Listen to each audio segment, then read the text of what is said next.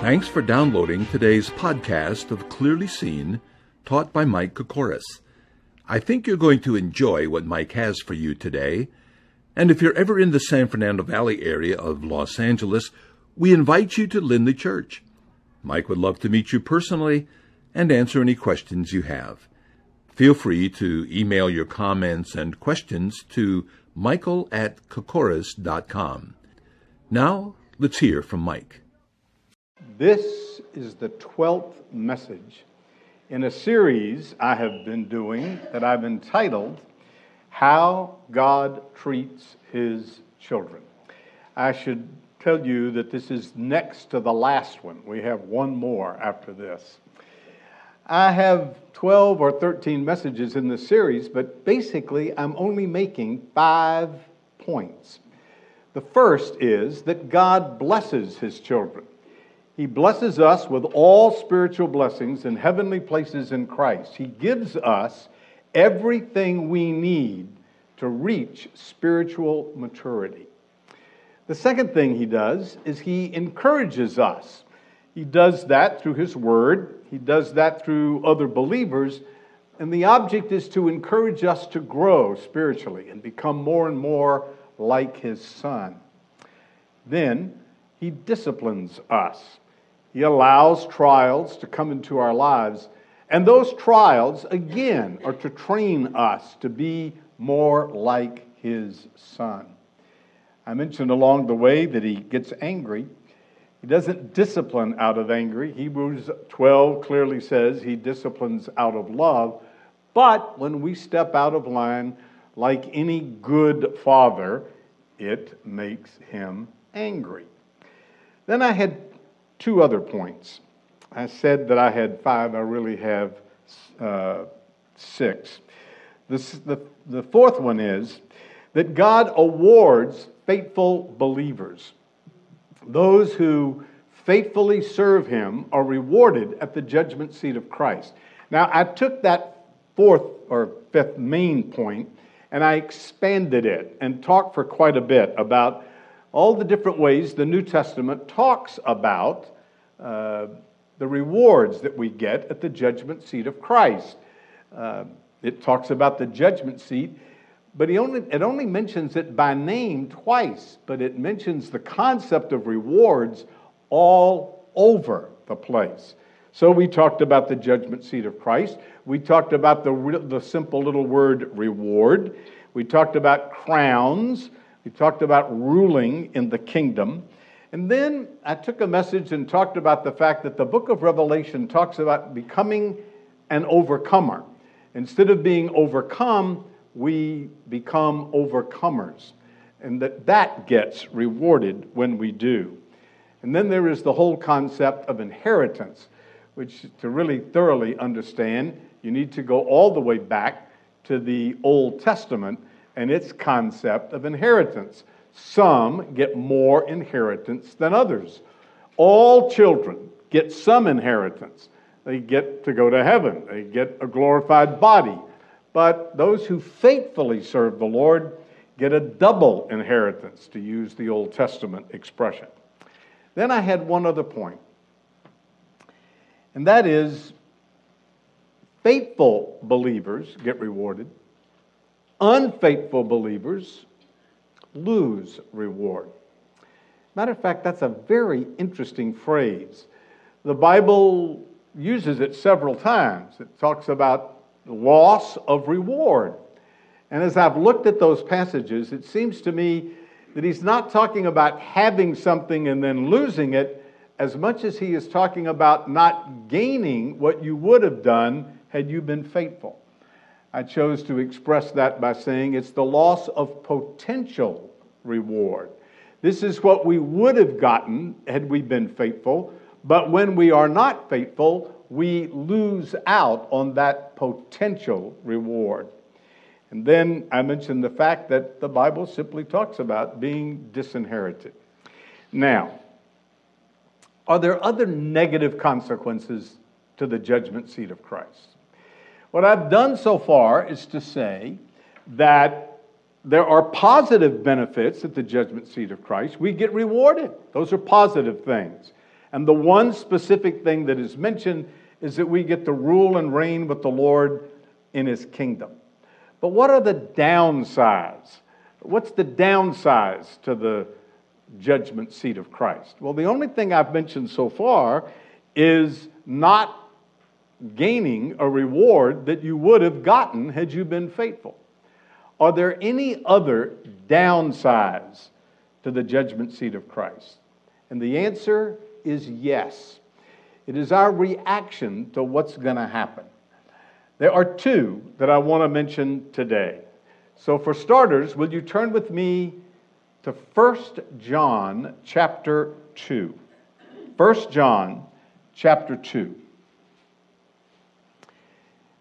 1 John chapter 2 verse 28 says, "Now little children, abide in Him. When He appears, we may have confidence and not be ashamed before Him at His coming." Now, there's several things about this verse that need to be examined. In the first place, he says, abide in Him. What does it mean when the Bible says to abide in Christ? And the answer to that is in chapter 3. So turn to chapter 3 and look at verse 24. "Now he who keeps His commandments abides in Him." This is very important. Verse 28 of chapter 2 says, abide in Him. Verse 23 of chapter 3 says, abiding means you keep His commandments. Now, what commandments does He have in mind?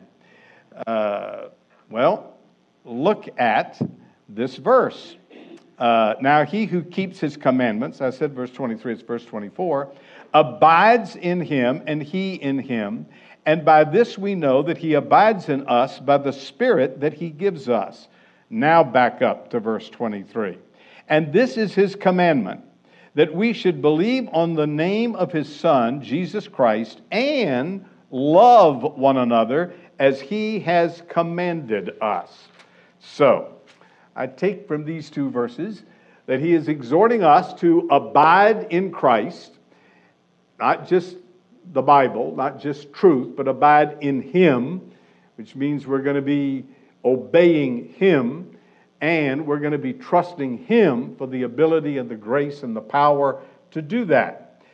And that means we're going to obey His commandment, and the one commandment that John speaks about more than any other, almost exclusively, is the commandment of love.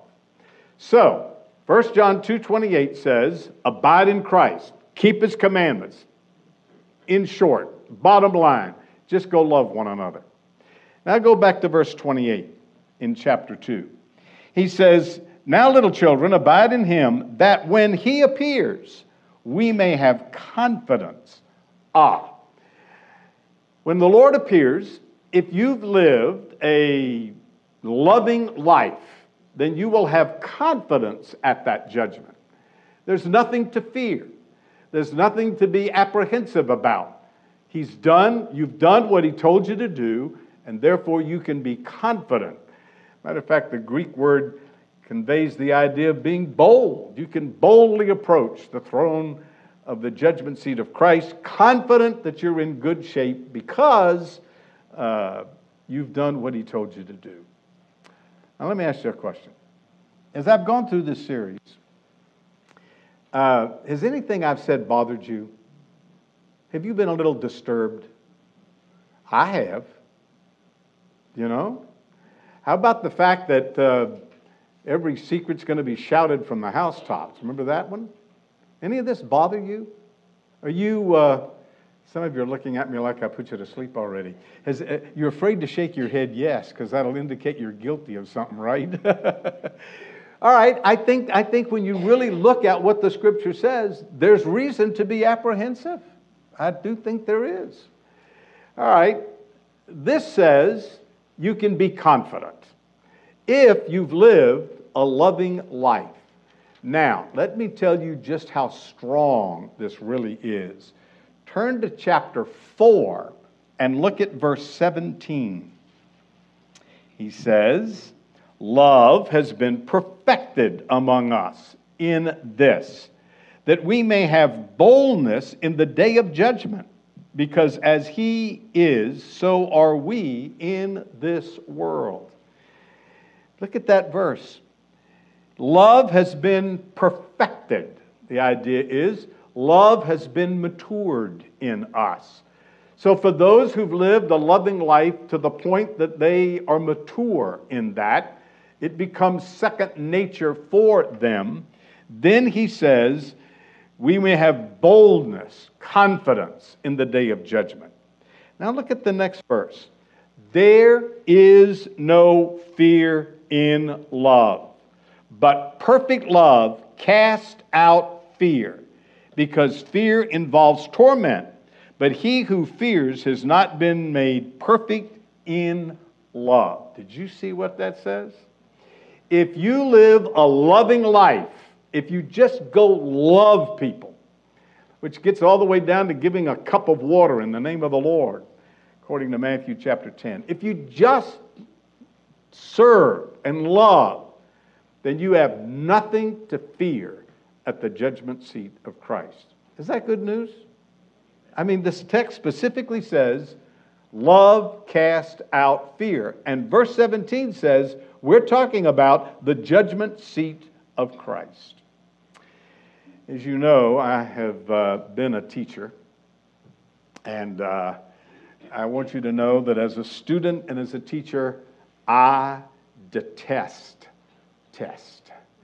I hate exams. I hate taking them, and I hate giving them.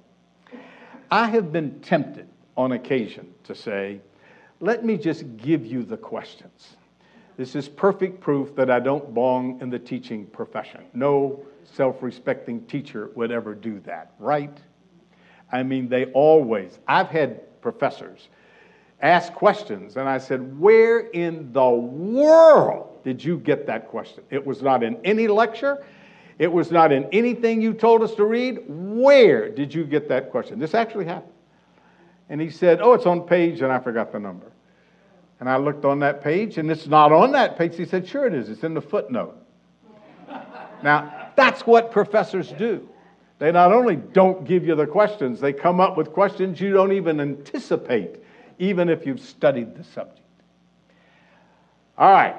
How would you like for me to give you the questions on the final exam? You ready? Maybe I should say, what's it worth? I know the answer to the question on the final exam. There's several. I'm going to go into some of those in the last message in this series, which will be next time. But there's one that towers over all the others. And here it is. You ready? I just told you. What is the answer? Love. Just go love one another, and you will have nothing to fear at the judgment seat of Christ. Matter of fact, I want you to put your finger in 1 John. We're coming back. And I want you to turn to James chapter 2. James chapter 2. This is, in my study of the Scripture over the years, this is the first time that this truth really hit me. I was studying the book of James, one of the first books I ever studied. And I came to chapter 2, verse 12. So speak and so do, as those who will be judged by the law of liberty. What is the law of liberty? That is a contradiction. Law restricts. This is a law that liberates. It almost sounds like a oxymoron. But he says, we're going to be judged by this law of liberty. So you need to know what that law is. Well, it's obvious as you read James, the law of liberty is the law of love. But look at verse 13. For judgment is without mercy to the one who has shown no mercy, but mercy triumphs over judgment. Did you see that? So, you want to make it past the judgment seat of Christ? Here's what you do. Just go live a loving life and be as merciful as you possibly can to as many people as you possibly can. That is what this book called the New Testament is about. It's what the Bible is about. They asked Jesus, what is the greatest commandment? And he says, love God. And you didn't ask, but I'll give you the second one. And it's love your neighbor as yourself. What the Bible is trying to get us to do is just love one another. People reduce religion to a bunch of do's, or worse yet, don'ts, when the Bible is simply trying to get us to love one another. And I'm telling you, if you love one another, if you show mercy, then perfect love casts out fear, and mercy triumphs over judgment. There. I feel good. I gave you the question on the final exam. Now, you don't just have to have the answer to put on the paper. You have to have the reality in your life. But if you do it, you pass. Got it? Well, suppose you don't. Have you ever done any unloving things? Have you ever said some unloving things? Have there ever been times when maybe you should have shown a little mercy and you didn't? Then what happens? Well, turn back to 1 John chapter 2, and I will show you. 1 John chapter 2, verse 28. He says, and now, little children, abide in him, that when he appears, we may have confidence and not be ashamed before him at his coming. I said a moment ago, I want to talk about two negatives at the judgment seat of Christ. This is the first. Folks, if you haven't lived a loving life, if you haven't shown mercy to people, at the judgment seat of Christ, what you have done is going to be evaluated, and I tell you, we are going to be embarrassed. Would you like for me to show a film of everything you've ever said that you shouldn't have said? You say, oh, come on, there is no such thing. Don't count on that. You know they can take an electrode and stick it in your brain and you can have memories of, is everything recorded in your brain? Is that possible? Is it possible for the Lord to dig up everything we've ever said? Well, I'm going to tell you, I vote against it. I'm not for it. But apparently, as we stand before the Lord, what we've done is going to be evaluated. And frankly, I think we're going to be embarrassed. Matter of fact, the Bible uses the word shame. We're going to feel shamed. That's heavy stuff. Now, there is a passage that talks about being ashamed that particularly intrigues me. I want you to turn with me to 2 Timothy. This is a fairly well-known verse that's often misapplied. But turn to 2 Timothy and look at verse 15. 2 Timothy chapter 2, verse 15.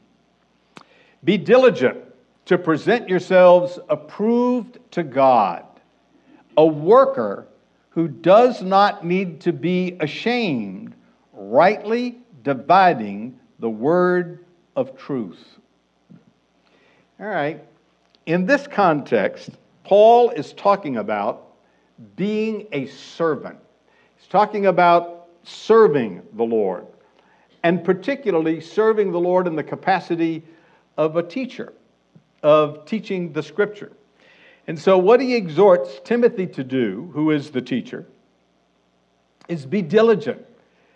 Give a lot of effort to this so that you can present yourself approved to God. In other words, when we stand before the Lord, We want Him to say, well done. I want that approval from the Lord.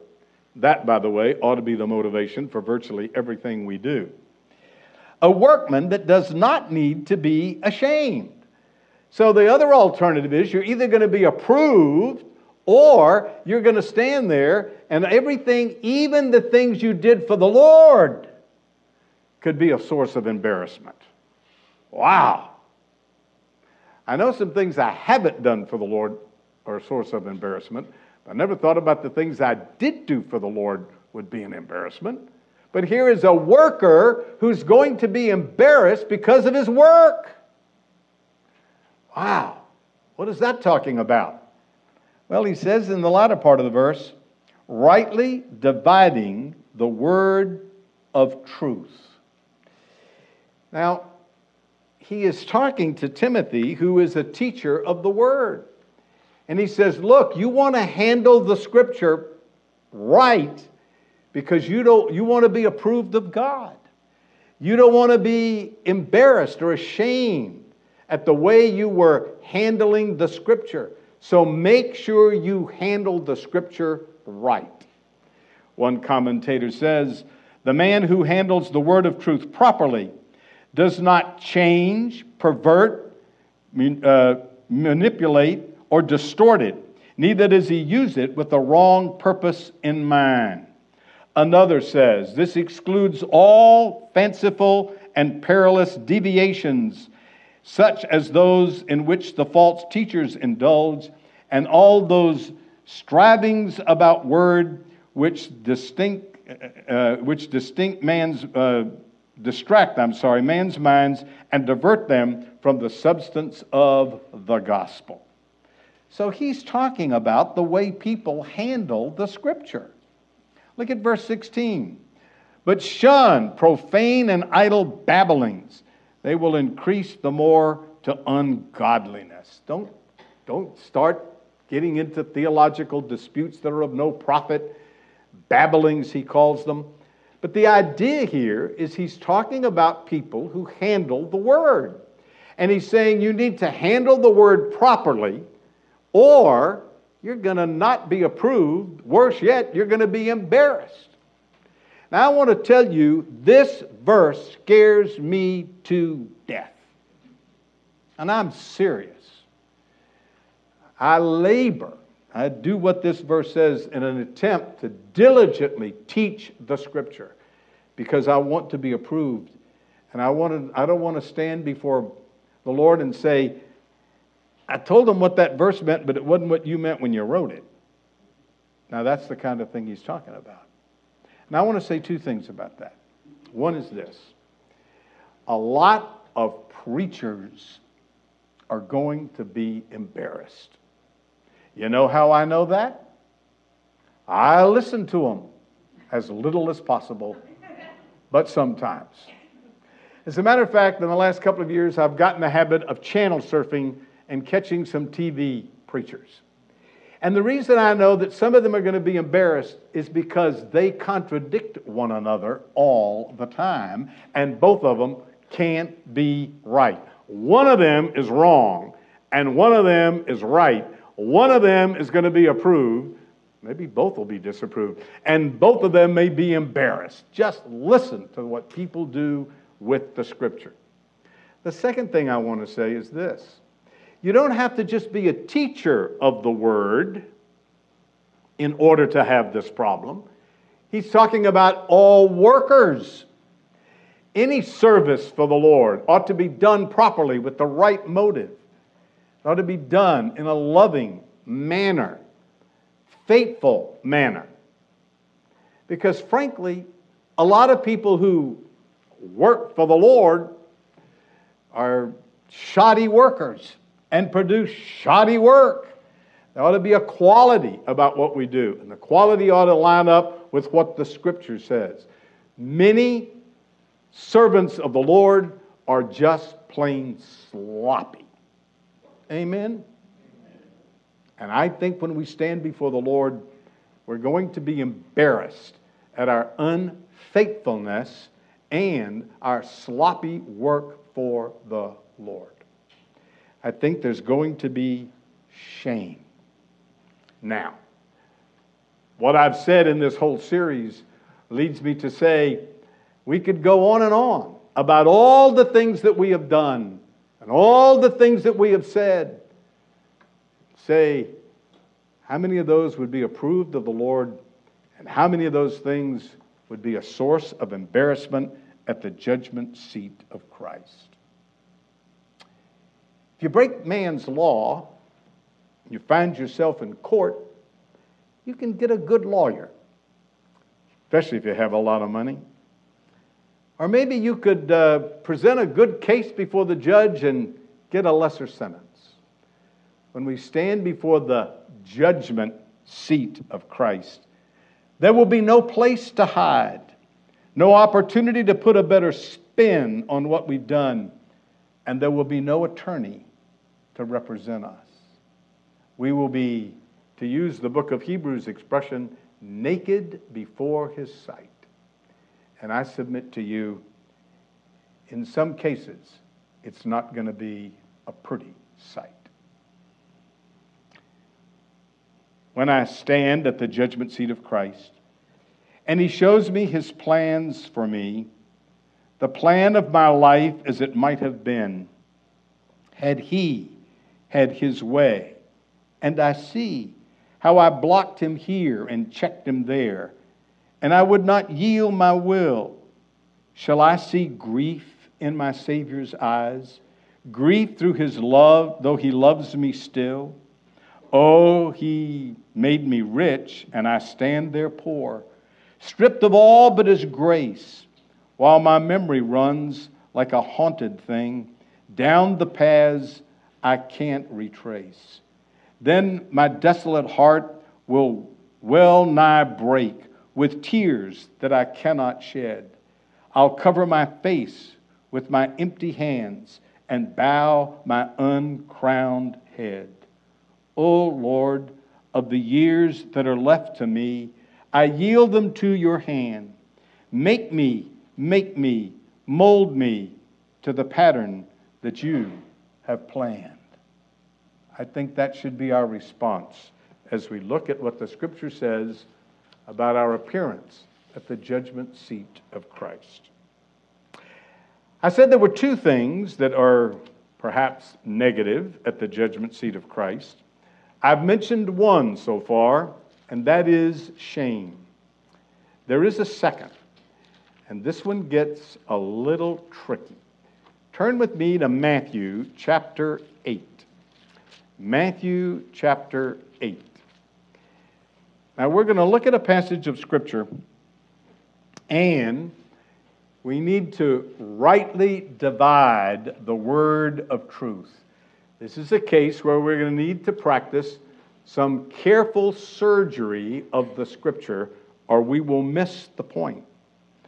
I'm going to read from Matthew chapter 8, verse 5. Now when Jesus entered Capernaum, a centurion came to him, pleading with him, saying, Lord, my servant is lying at home, paralyzed, dreadfully tormented. And Jesus said to him, I will come and heal him. The centurion answered and said, Lord, I am not worthy that you should come under my roof, but only speak a word, and my servant will be healed.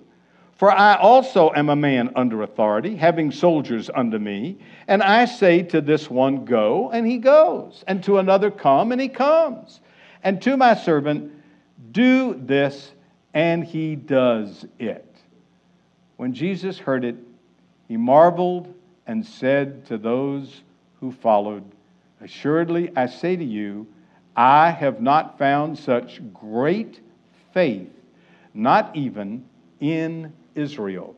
And I say to you that many will come from the east and the west and will sit down with Abraham, Isaac, and Jacob in the kingdom of heaven.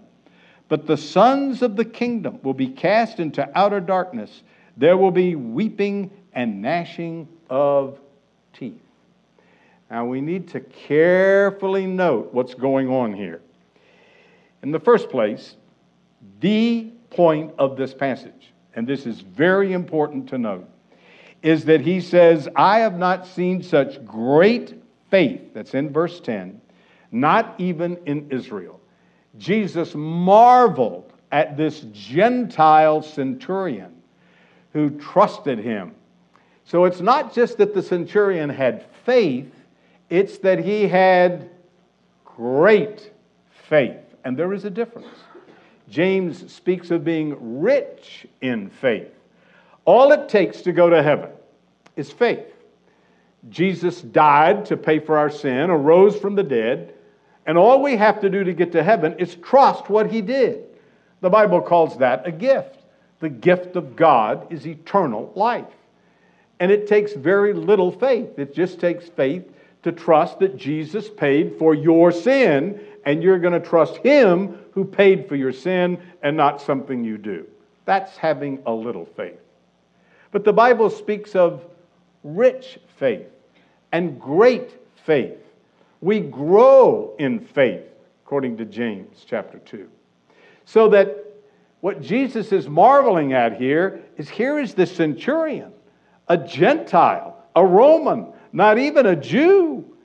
And he says, Lord, you just speak. I'm a military man. I speak, and those under me do what I tell them. Well, you can. I believe you can do this. Just talk. Just speak. And the Lord says, wow, I've not seen faith like that in all of Israel. That's great faith. Now, after having said that, in verse 10, he says this, I say to you that many will come from the east and the west and sit down with Abraham, Isaac, and Jacob in the kingdom of heaven. Now, some come to this passage and they say, wow! The expression coming from the east and the west is a reference to who? To whom? Gentiles. Now, Jesus is speaking to the Jews in Capernaum, and they wouldn't eat with a Gentile. They were afraid they'd get contaminated. They might have to eat Gentile food, and some of that was forbidden in the Mosaic law. They couldn't eat bacon. So they didn't eat breakfast with a Gentile. And so Jesus says, let me tell you, they're going to come from the east and the west and sit down, obviously at a meal, at a banquet, with Abraham, Isaac, and Jacob in the kingdom. Now, there's something in the scripture called the wedding feast. And apparently at the beginning of the kingdom, there is this banquet. Some have thought that it was a rewards banquet. Now, he's talking about great faith. And he immediately mentions this sitting down with Abraham, Isaac, and Jacob. So apparently what he's saying is there's going to be this marriage feast it's called. And at that time, there's going to be some rewards passed out. Now, that's great faith, not just faith, great faith. Now look at verse 12. But the sons of the kingdom will be cast into outer darkness, and there will be weeping and gnashing of teeth. Now let me explain that we have to determine who are the sons of the kingdom. This is a huge problem. Because virtually all Bible teachers who come to this passage say, well, those are people that are obviously not Christians because they get cast into outer darkness. Now that's not rightly dividing the truth. Because what you have to ask is, what does Jesus mean by sons of the kingdom? Forget the outer darkness for a minute. We'll deal with that in a second. We've got to deal first with who are the sons of the kingdom. Now put your finger in chapter 8 and turn to chapter 13. Jesus tells us who the sons of the kingdom are. We must rightly divide the word of truth. So look at chapter 13 and look at verse 38. The field is the world. The good seed are the sons of the kingdom, but the tares are the sons of the wicked one. Based on that verse, tell me who are the sons of the kingdom. Are they believers or unbelievers? They're believers, right? Right? They're the opposite of the sons of the wicked one. Who are the sons of the wicked one? Unbelievers. So the sons of the kingdom are believers. Now go back to chapter 8. And look at verse 12. But the sons of the kingdom will be cast into outer darkness. And this is our problem. Because outer darkness appears in the Bible several times, and most take it to mean a reference to hell. Now, this cannot be a reference to hell, because we're talking about the sons of the kingdom, and we've been given eternal life, and that will never come into judgment, John 5:24. And there's no fear of us being, if you're a child of God, being cast into hell. That's not possible. So, if these are talking about the sons of the kingdom who are believers, it can't possibly be talking about hell when it says outer darkness. Well, if it isn't talking about hell, what's it talking about? By the way, the Bible uses darkness of night. And, there can be other kinds of outer darkness. One Greek scholar that I highly respect translates this, the darkness outside. It seems to be talking about a banquet, and outside of the wedding banquet, there's a darkness. And so some are going to stand outside and not be honored at the banquet.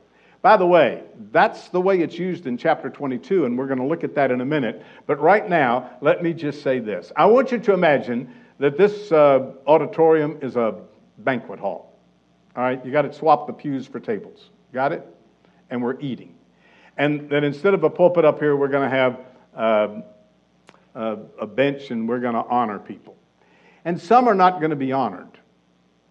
So we're going to put them outside of the banquet hall looking in. The darkness outside this banquet is at night, and outside is the darkness, and they are looking in. They're not going to participate in what this banquet is all about. And as they look in, there's going to be weeping and gnashing of teeth. That phrase occurs 7 times in the Bible, and it does refer to sometimes people being in hell, but it doesn't have to be excluded to that. It simply means they're going to be crying. Why? Because they're at the banquet, but they're outside of what's going on, and they realize they have just missed out on this banquet. And they're going to cry. Not only that, there's going to be gnashing of teeth. Now, what in the world does that mean? Matter of fact, I asked my dentist, what is gnashing? Do people gnash? He said, oh yeah, all the time. They have things they put in your mouth to keep you from gnashing your teeth. Said, Doc, what causes gnashing of teeth? He said, well, one thing that does it is stress. Interesting.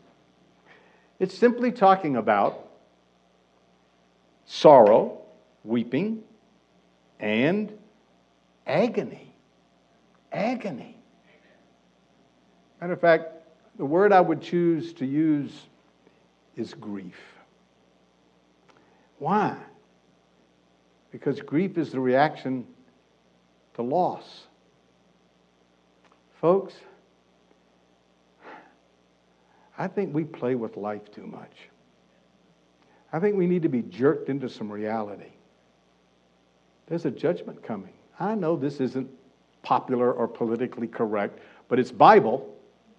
Amen? Amen. And you've seen me in this series point out all the passages where we're going to be judged. And what I'm telling you now is there's going to be shame and profound grief. And I don't look forward to that. I think there's going to be some tears that I shed at the judgment seat of Christ. What a sobering thought and motivation for the way you ought to live the rest of your life. Amen. One more. Turn to Matthew chapter 22. By the way, there are several of these. I'm just choosing two that mention this issue. I want you to look at chapter 22, verse 1. Jesus answered and spoke to them again by parables, saying, "The kingdom of heaven is like a certain king who arranged a marriage for his son, and sent out his servants to call those who were invited to the wedding.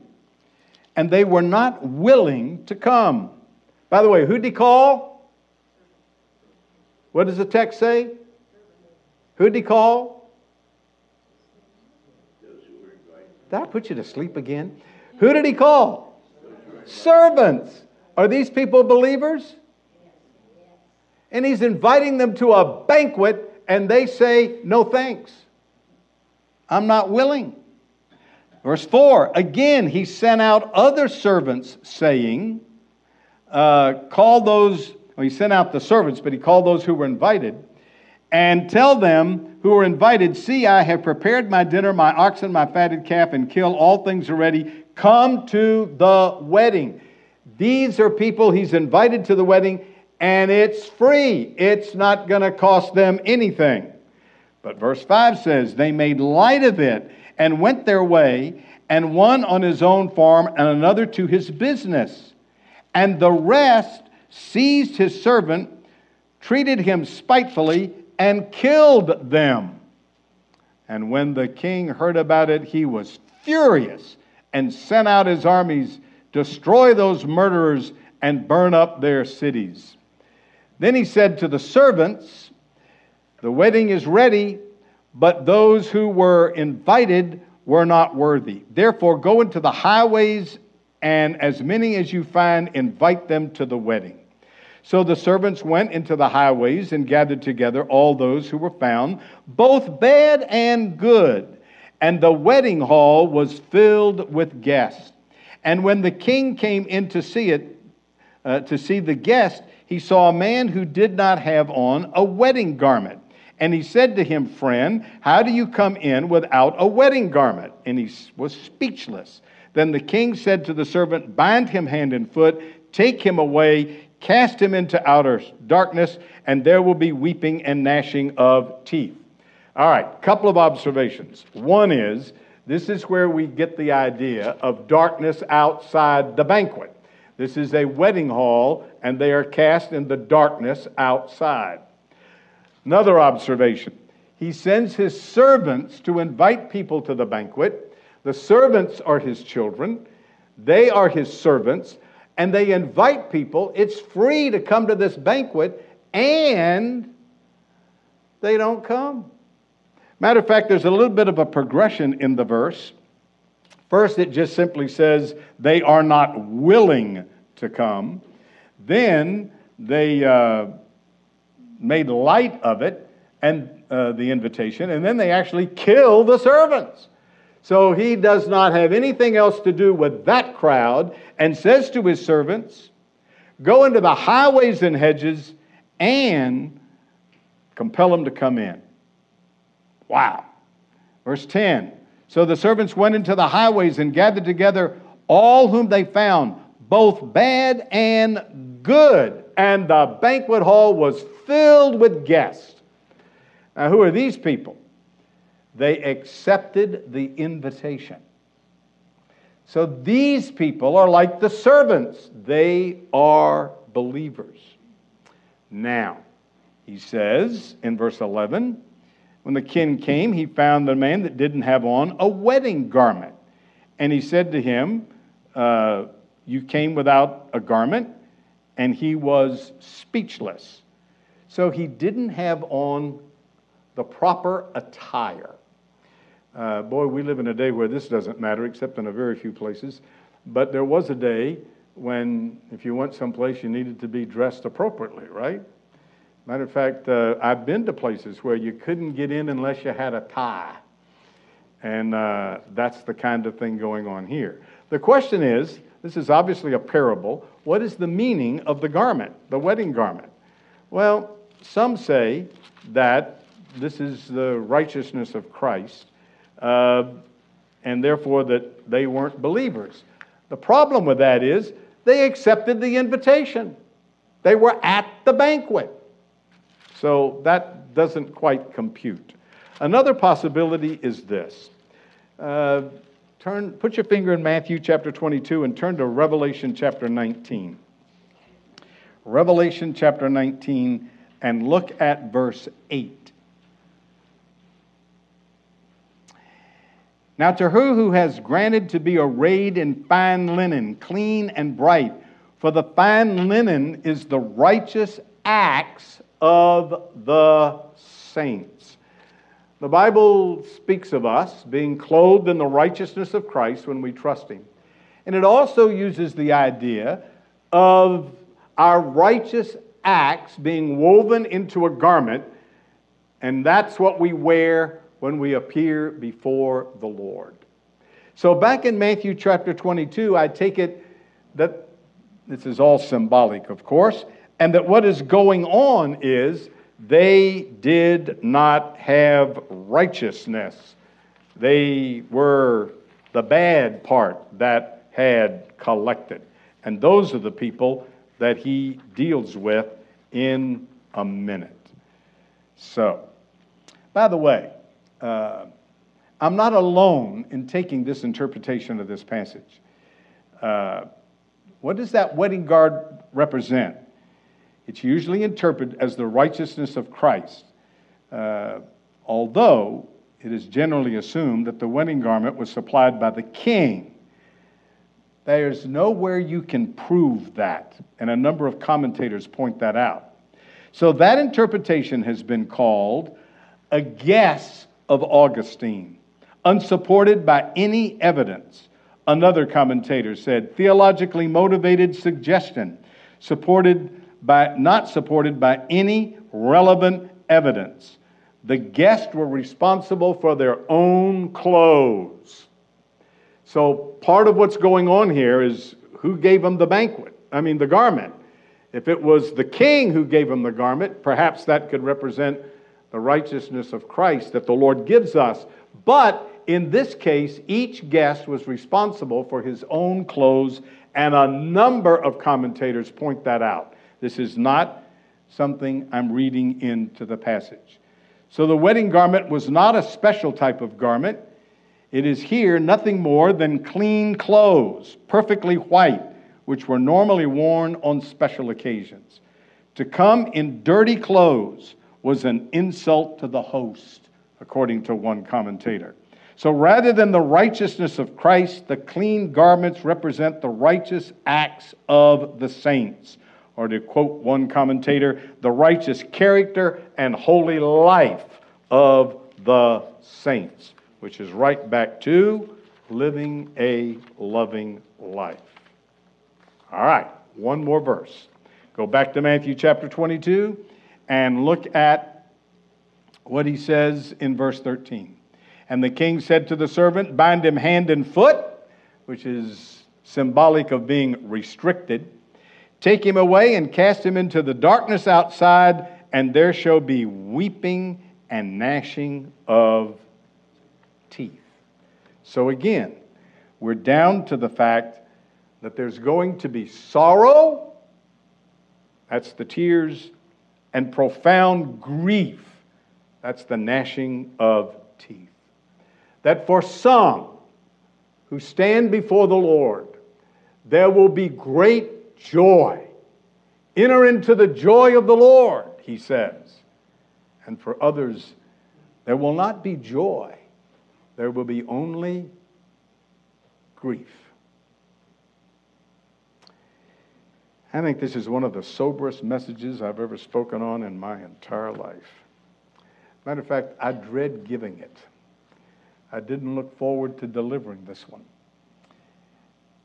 I think the only thing worse is the time I preached on hell.